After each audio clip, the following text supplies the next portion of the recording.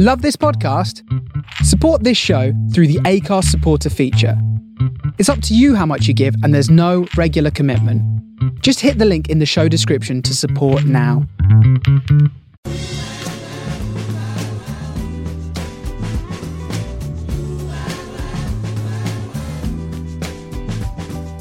This is the Soho Radio Podcast, showcasing some of the best broadcasts from our online radio station, right from the heart of Soho, London. Across our music and culture channels, we have a wide range of shows covering every genre, along with chat shows, discussions and special broadcasts. Here is just one of our recent shows. To catch the full show, head to our Mixcloud page or listen live at sohoradiolondon.com. It's Fifi on Soho Radio with the Anthology Show, and I am right now joined by the Queen of Queens, the Mama Africa, Woman of Steel, now Empress, Yemi Alade. How are you, man? Hallelujah to all of those. I am fine, thank you. And how are you as well? I'm good, man. Just I feel honored for you to join me on the line right now. Yeah. So nice. I know, anyone that doesn't know about you, that means they've been living under a rock. But for those of you that don't know about you, can you just briefly tell them who Yemi Alade is? Okay, for those under the rock, I once lived under the rock, so no hard feelings. Jokes, please, big jokes, very big jokes. I'm just joking. Well, so my name is Yemi Alade, and I am a Nigerian musician. Nigerian by birth, and I am proudly African, representing the world, taking music to all the hearts around the world that care to listen. And I am on my 5th album right now, which is called Empress. Yeah, I think that's good. You summed that quite well. I mean, just quickly to the beginning. Obviously, you're half Igbo and half Yoruba, right? Yes, I am. Yeah, I mean, how many siblings? Your dad was a police commissioner. Yes, he was. Yes. How was it like growing up in a household where your dad was a police commissioner? Yo, I hardly ever saw my dad because he had to go to work very early and would come back really late. Mm-hmm. So like, I hardly ever really saw him while he was in his uniform. But weekends I would see him. My dad was very strict, like super strict, so strict. And being the child of a policeman, a high-ranking policeman, there were always policemen around the house, so you'd always see guns and all those. My dad tried his best to make sure that we never saw any guns. We'd always tell people to keep guns away when they were at the house. But yeah, it's just like, pretty much just like every other my friend who grew up in a civilian home. These people are still like, normal human beings at the end of the day. Yeah. Wow. So I mean, like, did he know about your musical interest from beginning, or it started at a certain age in your life? So I'm the 5th of 7 kids, and I'm not his first girl. So I sense that with my dad being so strict, he sort of like saw it coming. So the deal at home was to make sure that my grades were top notch, So when it comes to entertainment and stuff, I could only participate in entertainment that had to do with school, like extracurricular activities, but there was no attending any parties for me. There was like my dad, I'm not sure my dad would always have a social life. That's crazy. I mean, how did you enter the Peak Talent Show then? If he wasn't, did you not tell him about it, or he just found out that you just won the Peak Talent Show in 2009? Okay, so good thing is that I was already in university as at the time of Peak Talent Show, because I started school really early. So I finished university at the age of 21.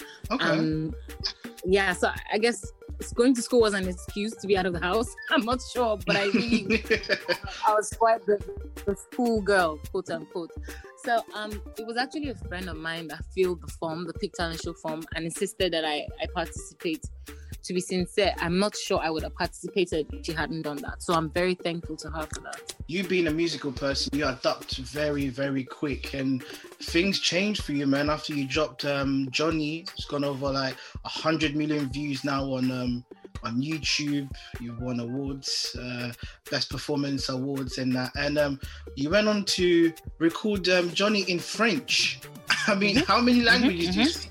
Well, at the moment, I can say, whew, I know you speak French, English, Pidgin, Igbo, yes, Swahili, Yoruba, Portuguese. I understand more than I can speak. I'm quite interested in Igbo. I've been wanting to learn Igbo. Igbo sounds really nice, you know. Yeah, like sweet, right? Like soothing. Like, you know, I tried to learn. Don't laugh at me. Let's start with. Okay, I know. Kedu ka imere. Kedi ki imere. Kedi ki imere. And Kedu ki imere. Kedu ki imere. Oh, see, that's so sexy, man. Oh my god. Kel? Oh my god. You need to get married and okay. Or at least start a relationship with one. Okay, we're not gonna get into that right now.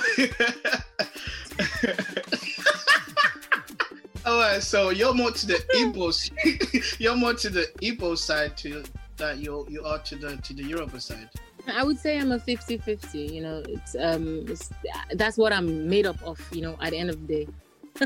Yeah, I mean, being a female coming up in such a male-dominated industry, what are some of the challenges you went through, even after you dropped Johnny?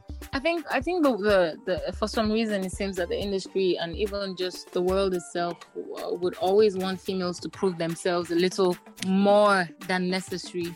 For instance, even when I had Johnny, it was hard to get paying gigs, you know, because people still felt, I needed to prove myself. But I know my male colleagues who had songs that weren't even up to like 50% global as mine, and they were getting paid. I feel like females are under so much scrutiny in general, and there's pressure for no reason to prove yourself over and over again, even when nobody should, you know.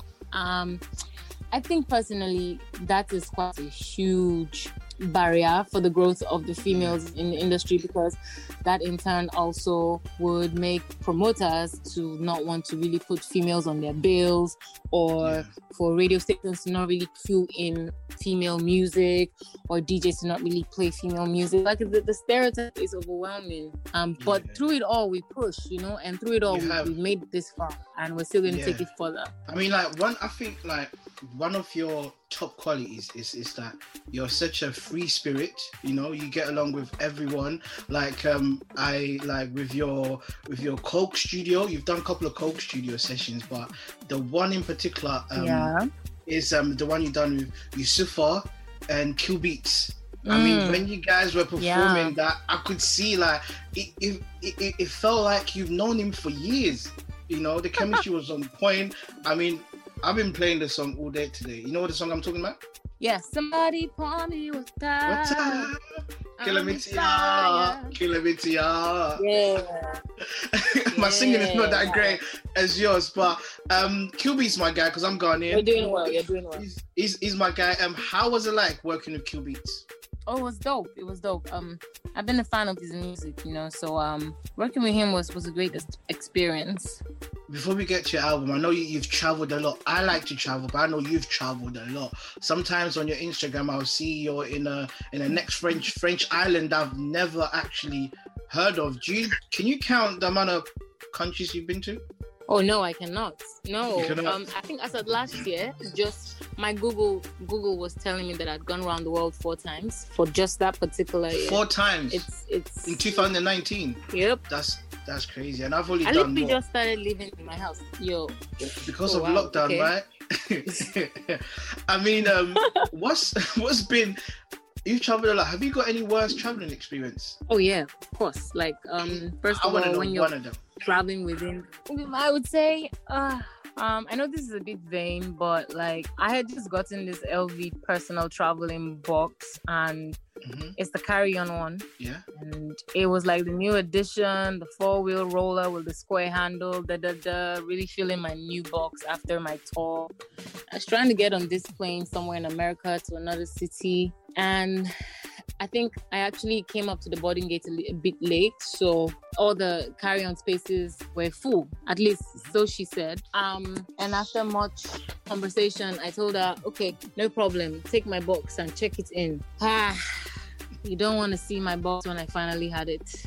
and there was nobody to complain to, and there was nobody to I was like, are you guys going to, how? I still look at the scratches on my box every day, and I'm like, wow, no, that was hurtful, because I bought that for myself as a gift, you know, like, job well done after the tour. Yep. And just immediately after the tour, they decided to do that to my box. So that was really, I was in a very bad mood.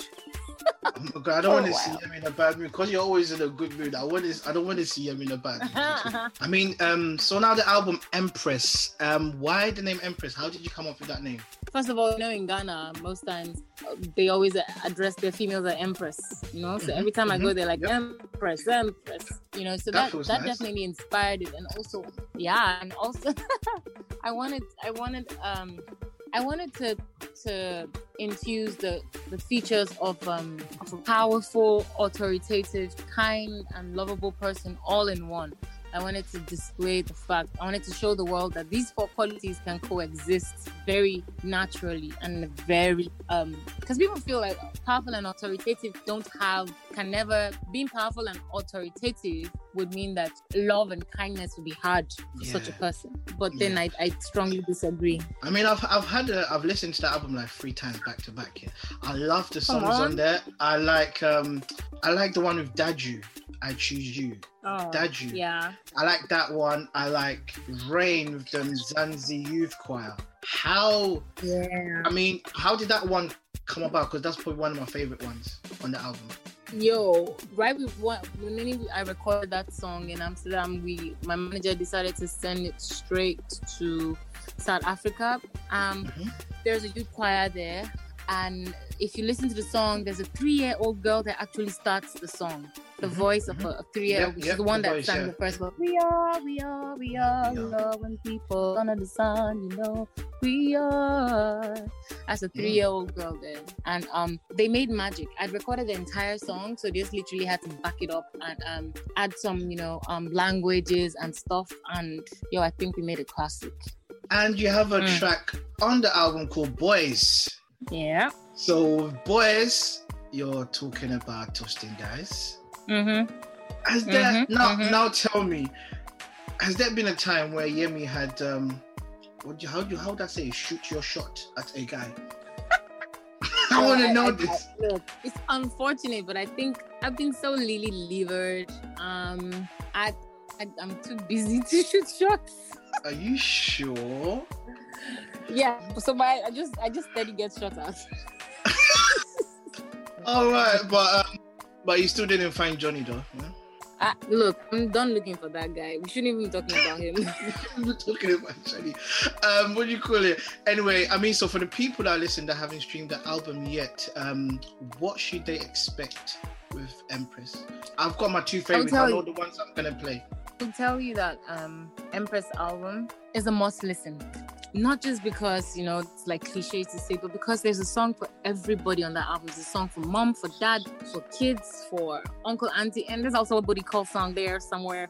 You know, the album has everything that I could think of at that point in time. And I believe that a lot of people can relate to it. I'm just telling a lot of stories, and if you catch a sob in there, you catch it, you know? Yeah, that's true. I mean, just before we go, how can I forget about your feature on the Lion King album, The Gift, with Beyonce? I mean, I want to know where you was when you got the news, what you was doing at that particular time when you got the news. Wow. I actually just walked into the studio randomly. My manager was having a meeting there, and I just walked in there and I heard him talking about one Packwood that has been emailing him and how he thinks it's a scam. They've been emailing him for about a month, and I almost lost my mind. I'm like, that is Beyonce.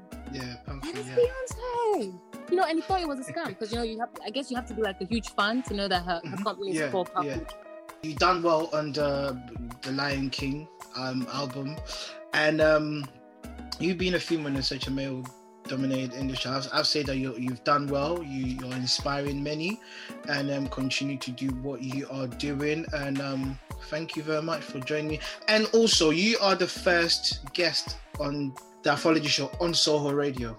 Oh, okay. Oh, the first. Dope.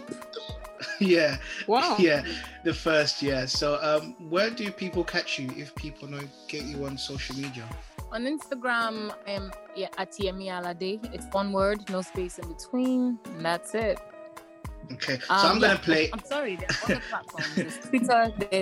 I'm like, that is, how is that it? There's Twitter. There's TikTok. All Yemi Alade. Okay, so I'm gonna play Rain, which is my top favorite on the album. So can you just introduce that? All right. I just want to say thank you guys for listening in, and thank you also for this interview.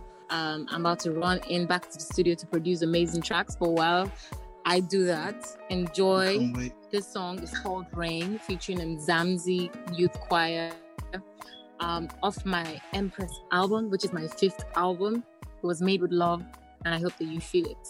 Thank you. We are one people under the sun, you know we are. Singing bells